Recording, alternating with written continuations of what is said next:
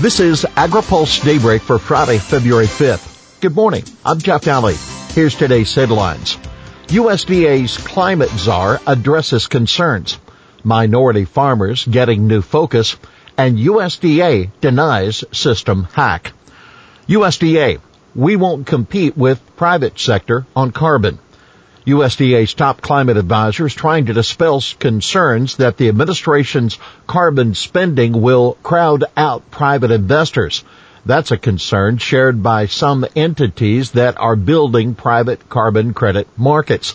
We don't want to compete with private investment, says Robert Bonney, a leading proponent of using USDA's Commodity Credit Corporation spending authority to create a carbon bank that would buy and sell carbon credits. The idea is to help jumpstart carbon markets. Bonney said on a webinar yesterday sponsored by Agree Economic and Environmental Risk Coalition, we actually want to figure out how to build policy in a way that invites more investment in agriculture that gives producers more opportunities.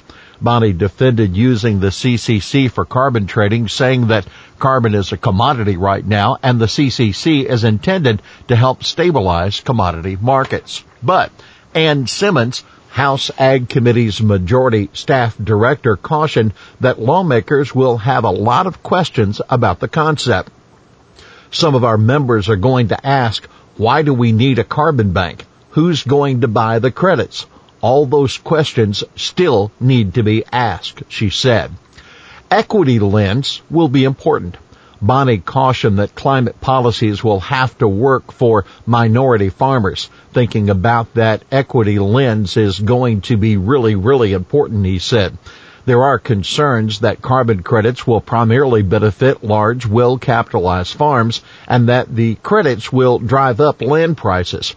But Bonney still has some work to do selling the administration's policy to larger conventional farms. For a variety of reasons, many aren't convinced that they'll benefit, cautions Josh Tonsanger, Vice President of Policy and Communications for the National Association of Wheat Growers.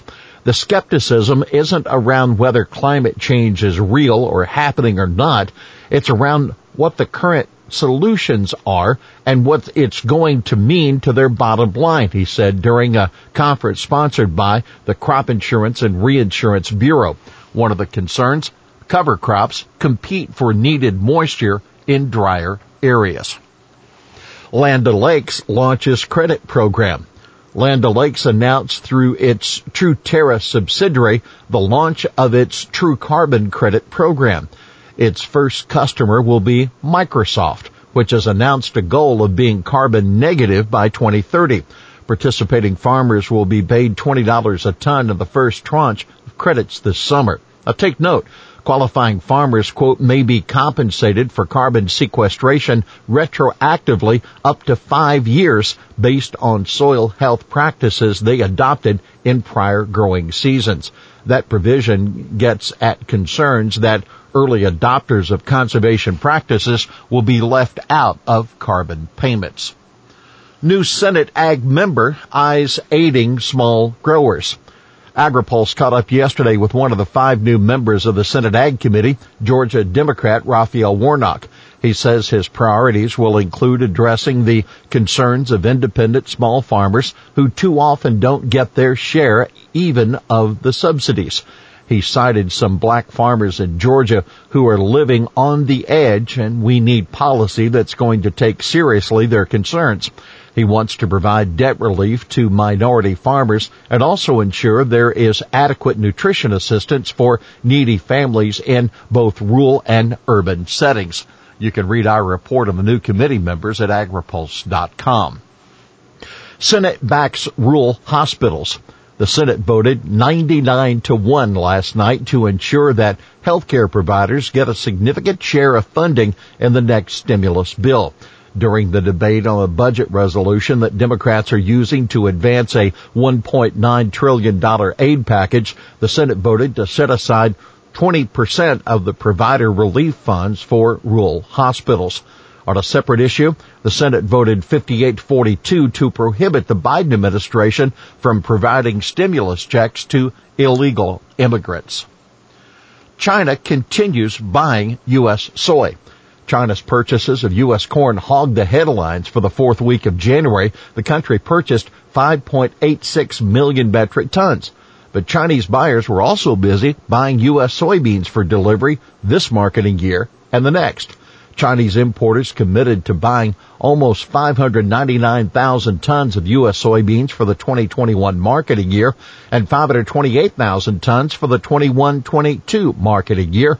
That according to the latest weekly data from the U.S. Department of Agriculture's Foreign Agriculture Service. Physical shipments were also strong for the January 22 to 28 period. The U.S. shipped about 1.3 million tons of soybeans to China during the 7-day period. USDA denies hack of federal payroll system.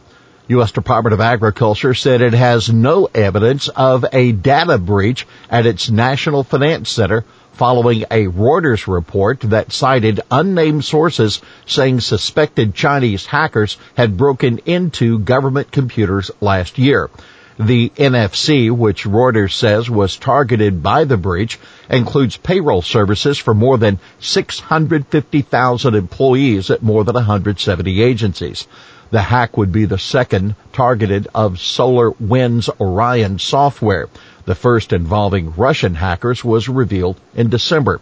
A USDA spokesperson says the department complied with a directive from Cybersecurity and Infrastructure Security Agency notifying customers in December that, quote, it had removed SolarWinds Orion products from its networks due to the SolarWinds compromise.